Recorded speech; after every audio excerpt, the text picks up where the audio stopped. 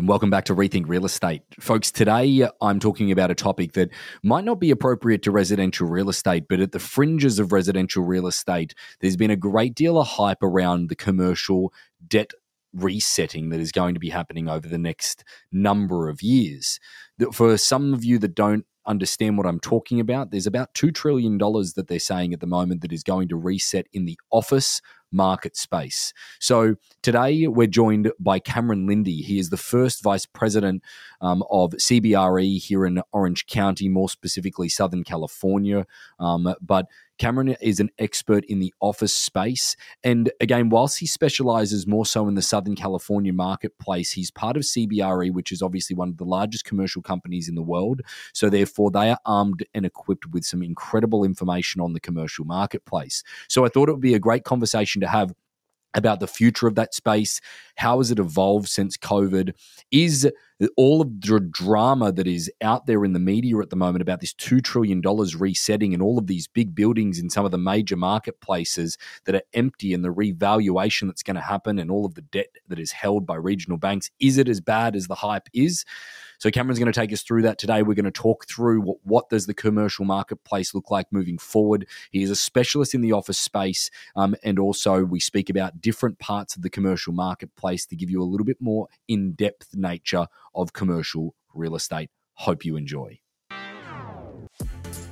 Welcome to Rethink Real Estate. My name is Ben Brady, and this is a real estate podcast aimed to deliver sales strategies, marketing tips, and business insights from industry experts and myself to build a listing-focused business for the future.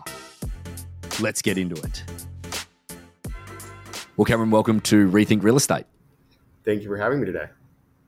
It's a topic that I'm excited to speak to yourself about because your expertise is mainly in the office commercial market, certainly in the Southern California part of that marketplace, but obviously, working for a large organization and certainly having your finger on the pulse in the commercial sector will give us an understanding of what's going on from a national perspective, because I have to be honest, I don't know whether it's, overhyped, or hype might not be the right word, or it might be, people trying to look for drama where there may or may not be drama. But the commercial marketplace since COVID and in the media, certainly at this point, is just taking a battering from an office perspective in the major marketplaces anyway. So I just want to get, first of all, from diving straight into it, I want to get your feeling on the overall office commercial marketplace in the regions that you operate and then in the major marketplaces as well.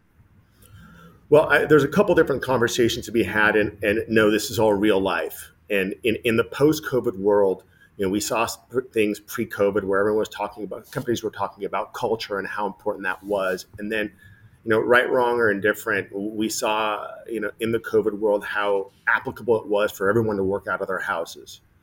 And, the great migration back home and the hybrid workplace. And, some employers, and we saw it day one, a lot of employers, national employers, big employers said our whole workforce is going to work from home in perpetuity. And now, slowly but surely, a lot of those big employers have said, hey, we're not as productive as we used to be. And we're going to make people, kind of come back to work. Now, in that COVID world, employers lost a lot of power because they wanted to keep their employees. So the pendulum swung in favor of the employee. And even if employers said, we're going to let you go, people would find a work from home solution. And now over the last bit of time, we're kind of seeing the pendulum swing back the other way. But it is still right now challenging based upon unemployment figures for owners or business owners to necessarily lay people off. But we are seeing them trying to take command a little bit more in depth. So that is one component of things. But the real component then is, you have these buildings throughout major markets that had employees that those leases have now expired and, there are vacant buildings out there. Or, tenants or owners have, or companies have downsized and say, as a whole, we're going to downsize to 0 or 20%. So a tenant who was in 30,000 square feet may now be in 15,000 square feet. So you're seeing a glut of office space coming back to the market. So, but that said, let's talk about some more regionalized marketplaces. Like right now, if I wanted an office space in Newport Beach, realistically going to Fashion Island or in the areas that, quite well, I can't get that, like for a discounted rate. If it's really good office space, don't get me wrong, there's obviously still deals out there based on decrepit buildings, but I guess that, in those areas, it still seems that the regional marketplaces are doing incredibly well. It's the major markets like San Francisco, Seattle, Midtown New York, probably also San Diego downtown that have really been hit. Is that your view? Yeah, I mean, I think there's a multitude of things that come into play. I think on a different level, I would say that, I mean, San Francisco has its own set of issues. LA has its own set of issues. I mean, and this is more anecdotal. I feel like me as being an Orange County native, people from San Francisco and specifically LA typically haven't loved Orange County. Yeah. But I feel like in my realm of people, I've seen more migrate from San Francisco and LA to Orange County than ever before. I don't know if that's necessarily fact, but we're seeing them kind of get out of some of those big cities. To your point about Newport Beach, and this is a bigger story, we are seeing employers really migrate to what we call like just amenitized buildings or something that has a different offering. If it's just an office building, what we call commodity office, that's just back office, previous insurance company occupied space there with no amenities, there's no drive for people to go there. But case in point, Newport Beach, Newport Center, or some of the newest buildings throughout Orange County, they've actually seen some great leasing velocity because they have on-site amenities, they have gyms, they have food on site, a multitude, and they're offering something that's a bright, new, shiny building that company owners are saying, I need to bring my employees back to the office, so I got to offer a cool office for them to come back to. Yeah. I think commodity office space that's really struggling. Yeah, I think that it's such a difficult conundrum, and this is outside of the realm of what we're talking about today, but it's a really difficult conundrum from a business owner perspective is that what do you do with the team? Some of them really want to thrive in that office environment. Others, they really enjoy the work from home perspective. And I think that it is a conundrum in all sectors at this point. But the one thing I really want to dig into today with you a little bit further is the focus on from the media's perspective on this so-called refinancing or reset in the commercial debt market. Now, I'm going to say some things here that I want you to correct me if I'm wrong. Okay, it's just my general knowledge of it. I'm not an expert in the field whatsoever, so please, I want you to prove me, or I'm happy to be proven wrong in these situations. I've basically just taken the glut of information that is out there and trying to assess it from my own perspective. As a leader of a company, you've obviously got to have your finger on the pulse, but I guess that the thing that I've taken into consideration is that there is upwards of 50% vacancy rates in some of the areas like LA, like downtown LA, San Francisco, Seattle, New York, even Chicago, and some of these areas.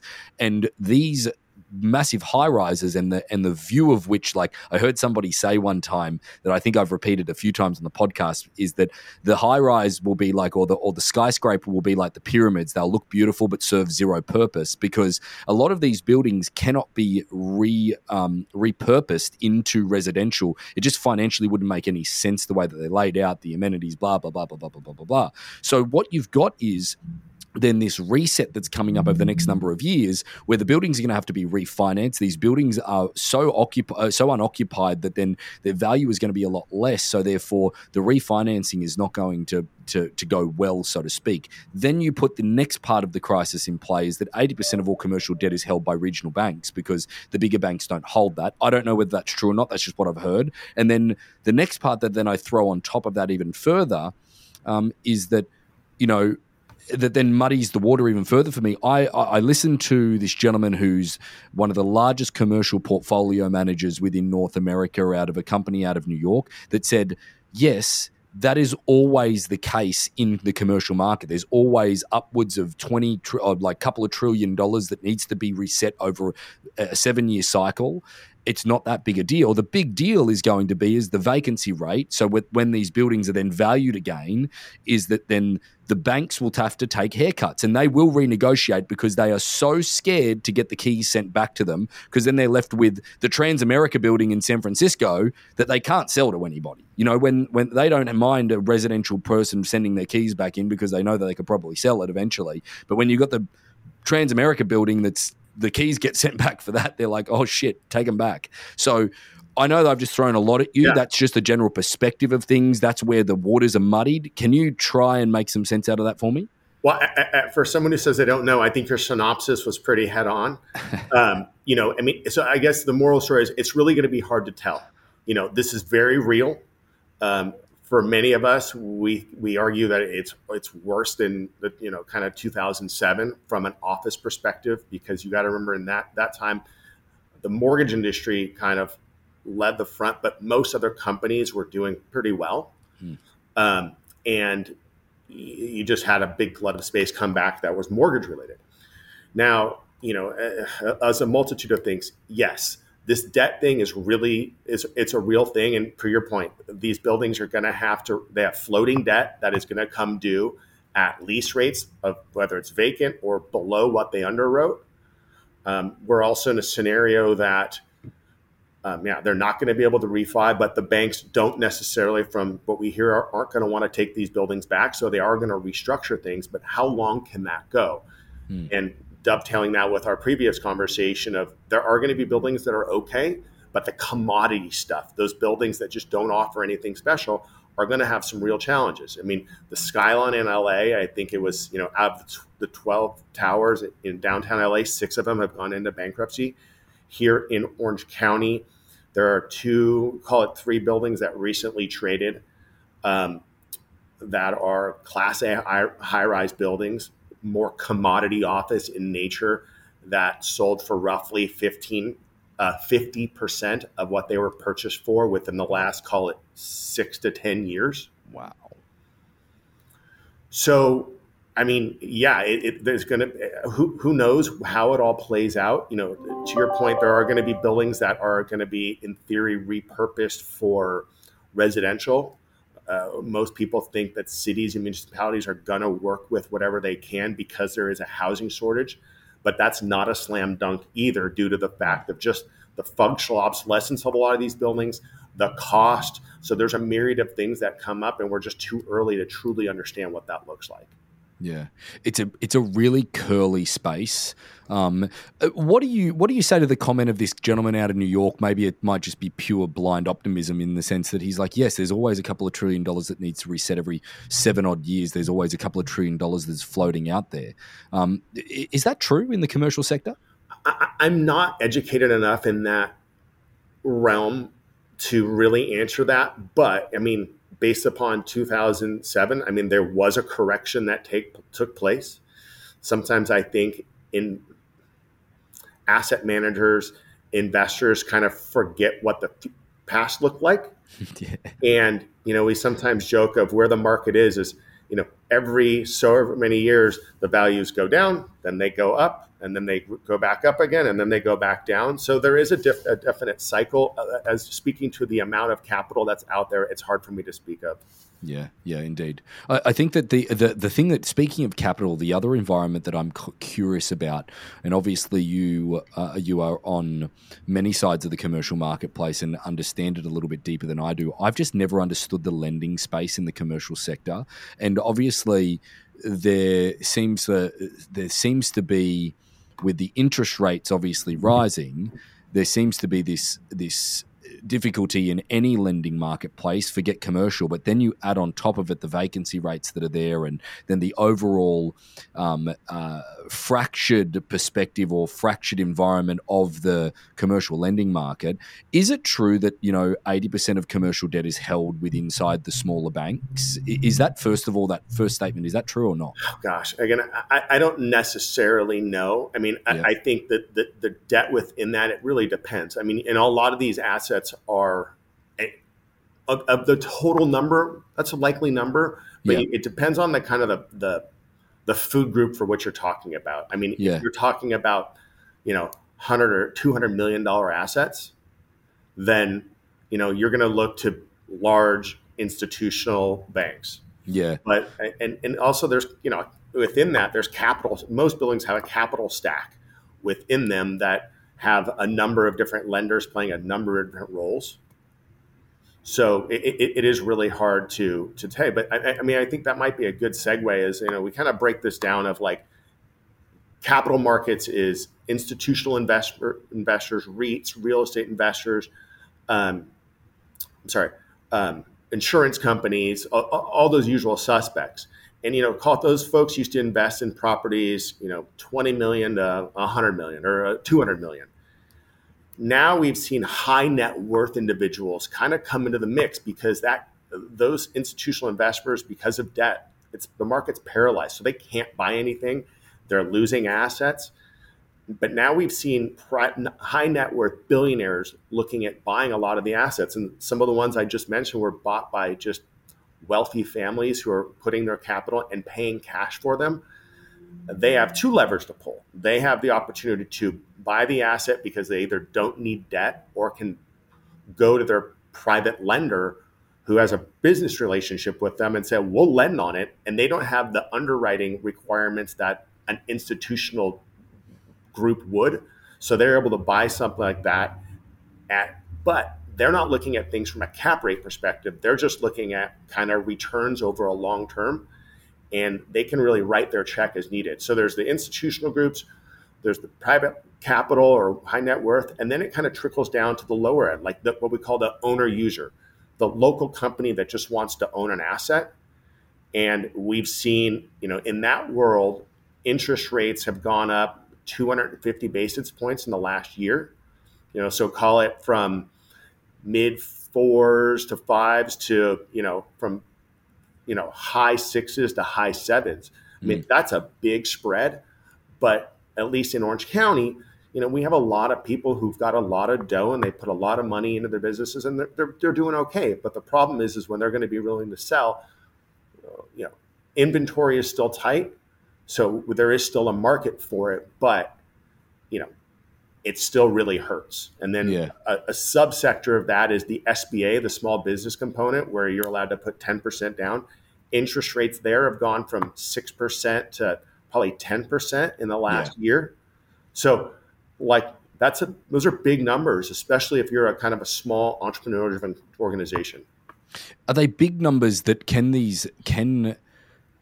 do they make sense, these increases, right? When you're selling somebody something or you're talking to somebody about something, do they still make sense, or is it just that people have been so used to it being so low for so long that they just think that it's outrageous?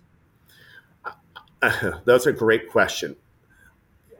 I think that it still makes sense for some because there is, again, smaller entrepreneurial groups. They want to take pride in ownership, and they also want to secure their future. We've seen things really slow on the office sale perspective. However, the industrial market is still less than 1% vacant. So buildings are still moving. Along those lines, we're seeing a significant amount of activity with industrial buildings with limited office within them, truly distribution type buildings. Now things are sitting a little bit longer, but there's almost no inventory from a sale perspective throughout Orange County right now. So when a building comes to market on the industrial front, it's still getting a lot of activity. The industrial front seems to still be going really, really strong. I have a friend of mine that's in some industrial development stuff and like new development, and he says that they're slated for the next 10 years based on the land they've already purchased, based on their projects that they've done, based on the demand for the marketplace at the moment. They haven't slowed their timeline down at all in any frame for the last 2 years, and even with any type of headwind from the other side of the office market or anything along those lines, still haven't slowed it down. So is that still your view on the industrial sector? Well, I don't know the last time you spoke to your friend, and I think that's a good trend, but it does feel over the last 2 months, we have seen more inventory come to market. We have things, a little bit slower. We're not necessarily seeing multiple bids at the same time, one coming over the top. We are seeing some more concessions out of landlords from a renting perspective. And those concessions haven't really gotten to a point where they're dropping their rate, but they're offering additional free rent. They're offering additional tenant improvements. They're offering additional other things that are sweetening the deal for tenants. But we haven't seen things drop. I mean, there's still good velocity, but it's not what it was 9 months or so ago. So maybe a chink in the armor for the industrial guys who have been untouchable for the last long bit of time. It's been so untouchable for so long, just from an outsider looking in, not even having any detail. But speaking of outsider looking in, if we were going to, for example, not to patronize the audience or myself too much, but, I guess that if we were going to use crayon to describe the different sectors in the commercial market, because I think that the one thing that I believe that residential real estate people sort of definitely do when they speak on commercial, they lump it all into one. They just go, hey, commercial's commercial. There are so many different sectors and nuances that if people really wanted to obviously understand the commercial marketplace a little bit more, Cameron, how do they need to look at it? What sectors should they look at, and how should they section it up, so to speak? Well, I mean, I guess the major food groups would be, real estate, like finance, has a million different aspects to it, much like law. But I mean, the major food groups would be office, industrial, multifamily, and retail. And that's what you're going to look for. And what we think, especially based upon, like, from a lending perspective, bigger real estate managers are kind of shrinking the belt. I mean, maybe they'll say they used to have 20% office in their portfolio. With everything going on, they're shrinking that, and people think they're going to grow multifamily and retail. So those two could become the darling. But yeah, I mean, those are the major food groups, and that's what people look like, and things kind of all fall within that. Yeah. So that poses a few questions from my perspective, because you've just sort of triggered a few things for me. The multifamily space, it seemed to have gone under a bit of pressure over the last 12 months. It was its own darling there for a period of time. Certainly, from a residential perspective, that's probably where you and I are the most connected, from the residential resale to the commercial space. Is that, at the end of the day, we're still selling these in a residential format, but they're getting commercial lending for any spaces over 5 units. I think it is, depending on where you are. We've got a building in Virginia that's now 7 units that we redeveloped, and then found ourselves in a tough place trying to refinance that building based on the lending situation. But I guess that the multifamily space for so long was seen to be this new thing. There were funds being created left and right. There probably still is. What is your general take on the multifamily at this point? Again, that's not necessarily my specialty, so I can only speak anecdotally.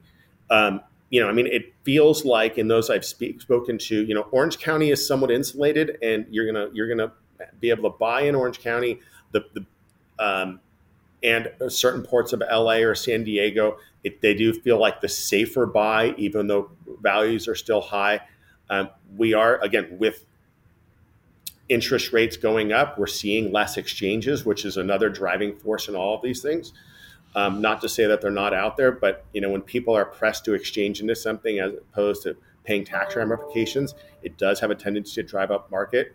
On a side note, I've had discussions with some of my counterparts in Arizona or Texas, and there is a slight undertone of being scared in those markets, because there is so much land that if a developer comes and entitles, let's just say 1,000 units, it really or 10,000 or whatever the numbers, it changes the market, and they have the land to do it. Versus areas that are a little bit more dense, that you're not going to have a glut of inventory that comes to the market. So I would urge those who are looking at multifamily and other areas to truly understand what the exit strategy might be, because in areas that have an expanse of land, it's easy to build on, and if it could undercut you if you're trying to really plan for rent growth.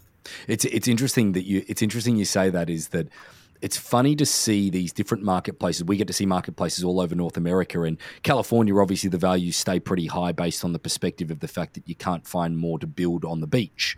Okay. Whereas you look at then, you go to Oregon and some of the marketplaces there, whilst they've seen great growth, I think that growth is leveled off because there is more land and it is easier to develop, and there is more inventory that's constantly coming to the marketplace. And in Oregon, for example, they could build as many homes they want at this point and they could still fill them.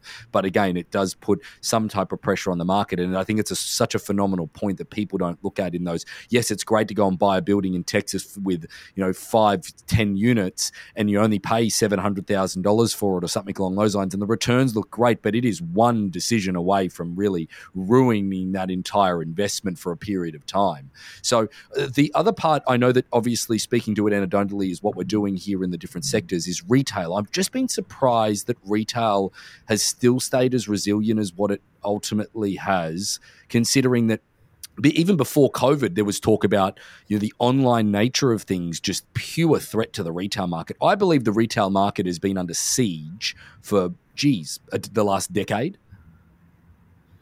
Yeah, I mean, and the retail is a sector I'm the weakest in, so I'm really only going to be able to speak anecdotally. But I think a lot of retailers have been able to redefine themselves. I also do feel like there's a lot of personal services that have shifted into retail.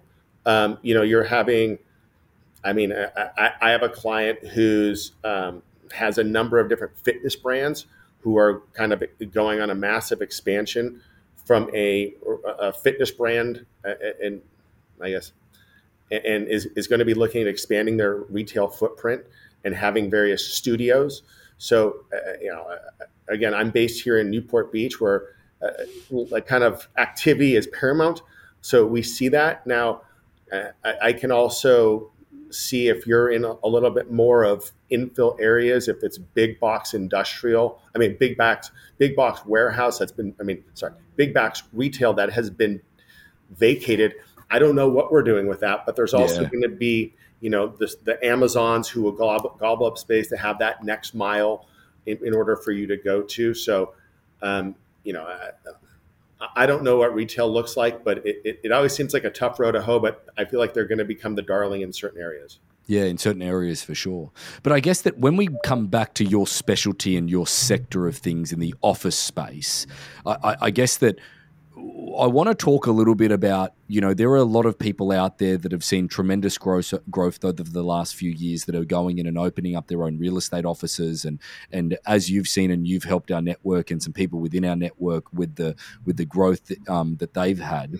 I want to talk about somebody making a decision to sort of go into some office space, and somebody that is making a decision regardless of where they are in North America at the moment. What would be the first thing that you would take them through in making a decision on a location? Like, say they're set on a location, say it's Newport Beach, or say that it's anywhere, in Southern California. What are the things that they need to consider when signing a lease, like terms, like what they can get with TIs? Because the one thing that I will say, and I don't want to offend anybody in our audience, but people's deal knowledge when it comes to leases and the shit they get themselves into that then we have to bail them out of later is unbelievable. Yeah. In thinking about this, I think the biggest thing that to take away from this is that we've talked a lot about purchasing and things of that nature. But, if you go into Zillow, especially in your world, you can see what a house was purchased for. You can see all the different sale comps. But in the commercial market, there is no public database from a lease perspective. So if you can't get lease information, it's not public. So other than someone going to a landlord and asking where the last lease was done, that's all they have. So a lot of people go in dark, specifically tenants, and say, well, the landlord says the asking is $350 a foot, but they like me and they'll give it to me for $325. But me getting to do and be a part of hundreds of leases every year, know that number may be more like $250 a foot. So I think bringing on a representative who can support and guide you through the process, who's constantly negotiating in these buildings.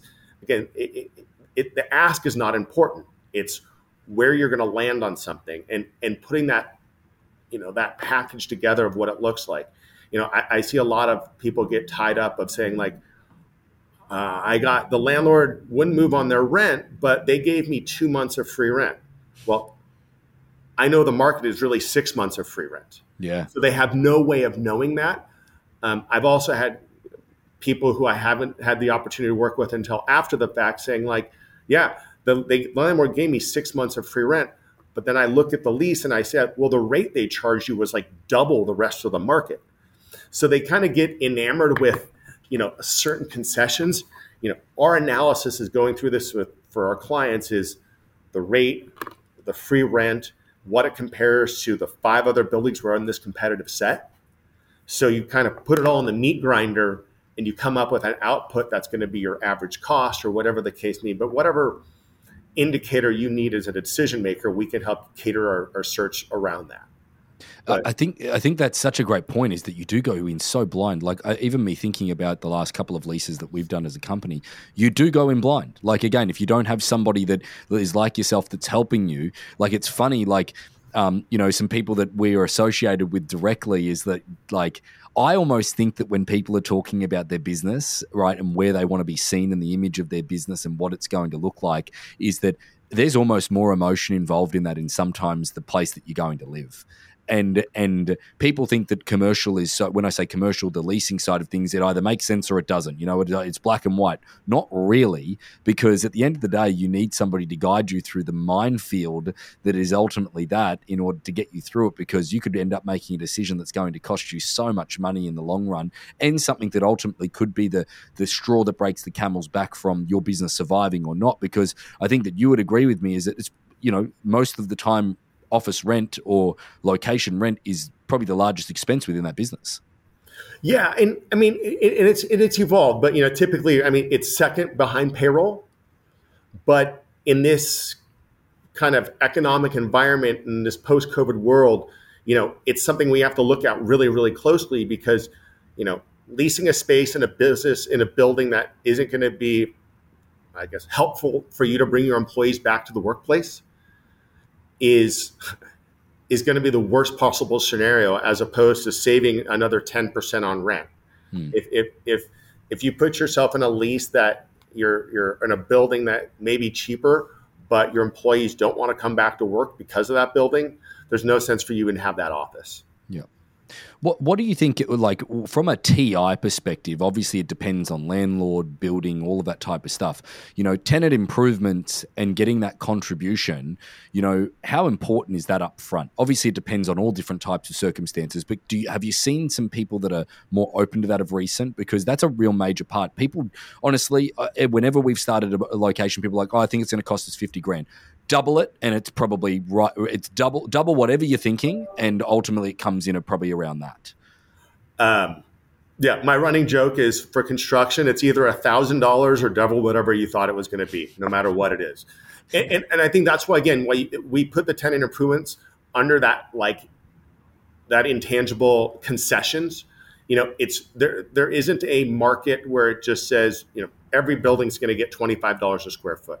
Yeah. What if the landlord's already spent that money? Or what if the space is really bad and it really needs $50 a square foot? So typically through the process, we go and make sure we're going eyes wide open to understand what those construction costs are prior, and either include that as part of the lease to make sure that the landlord covers it, or understand exactly what those costs will be so we don't get into that situation after a lease is signed. Yeah. Because once a lease is signed, it's complete exposure from a tenant perspective. You know how in residential people typically say that you need, just over 1% for closing costs and things along those lines? Is there a rule of thumb when it comes to leases, in that sector? I know that that's a very general question. No, I mean, again, it depends on the type of lease. But most leases, again, we're pretty diligent in our process, where we're getting even moving and cabling costs, all of that identified. So when you have your complete analysis, there are no surprises. Our process is really based upon making sure there's no surprises and no oversight. So I wouldn't necessarily say that, but I mean, I guess things always do come up in business. Furniture is a number that always surprises people. Yeah. It's worse than buying a car. Yep. Yep. um, Yep. and I think sometimes people get this kind of they hold on to furniture more than they want to, but then the minute they want to get rid of it, they can't get rid of it, and they've paid $10,000 for a cube that you can't get a consignment shop to take it off of your hands. So, I mean, I'd say furniture costs are up, and going back to the whole TI thing, right now we are still seeing, as much as we're seeing construction numbers come down a little bit, they're still pretty darn healthy right now. Yeah, for sure. Unfortunately. Now, the final question on leases is that what would you advise somebody, again, depending on where their business is at, but let's say that it's a startup location or somebody that's only been in business a couple of years and they're moving into a more permanent location, term. Like, because I remember a situation that happened to us probably about 12 months ago where one of our business owners of one of our franchises sort of they came to us and said, hey, we need some help with this. And they'd signed a 5-year with another 5-year extension. And it was just a very, very long lease. What is your advice when it comes to the terms of things? So it really just depends. I mean, we have to understand what the motivation and the long-term plans are. I mean, right now I'm representing companies who in some instances are saying, hey, we're going through this. We need a 1-year lease. Yeah. And it ultimately comes down to information. I have other clients who say, regardless of what's going in the economy, I'm prepared to sign a 10-year lease. Yeah. So it really just depends on understanding what the motivations are. I always say, and I echo the mantra of, we want to make sure that the business is driving the real estate and the real estate's not driving the business. So if someone comes to me and says, Cameron, I just want to sign a 2-year lease, but I love this building and they're not going to lease it to me unless I do a 5-year lease, then you just have to make a business decision. Kind of going back to the nuances of the lease, but there are avenues, albeit not all the time, that we can negotiate termination provisions. Again, I throw that out there just as an option and a concession that we're able to achieve sometimes to create a little bit more flexibility. Yeah. It also depends on how the lease is structured and the entity for which it's in. So there are different levels to pull, but we don't ever want to have someone committing to a lease that puts them over their skis, because that's the worst possible scenario. Absolutely. And again, that would just come down to working with somebody like yourself that ultimately could give everyone the lay of the land and just understand all of the nuances. Like, guys, I have to, like, if I'm talking to the audience directly, I've probably done more leases than you, like, and have more leases than your average person throughout all of the offices that we have and all of that stuff. But realistically, I still would have 50% of the knowledge that you would, Cameron, in the sense of everything that ultimately you've seen in all these individual locations. Like, it's so amazing the stuff you don't think about going through that moment. And I think it's important to work with somebody like yourself. But the final thing that, just to wrap this up, I want to get your overall outlook for the next 1 year, 5 years in the office space nationally. And I know that, the if somebody asked me that question, I'd be like, that's a shit question to ask me, because again, if someone asked me about the real estate marketplace at the moment in the residential sector, I'm like, I'm not going to insult your intelligence by guessing. I don't know. I actually don't know. So what with that said, what do you think's going to happen? Well, and I don't know, but the question is timely. And so last week, our chief economist was in our office talking to us, and you can say what you want about economists, but I'd like to think they're smarter than I am.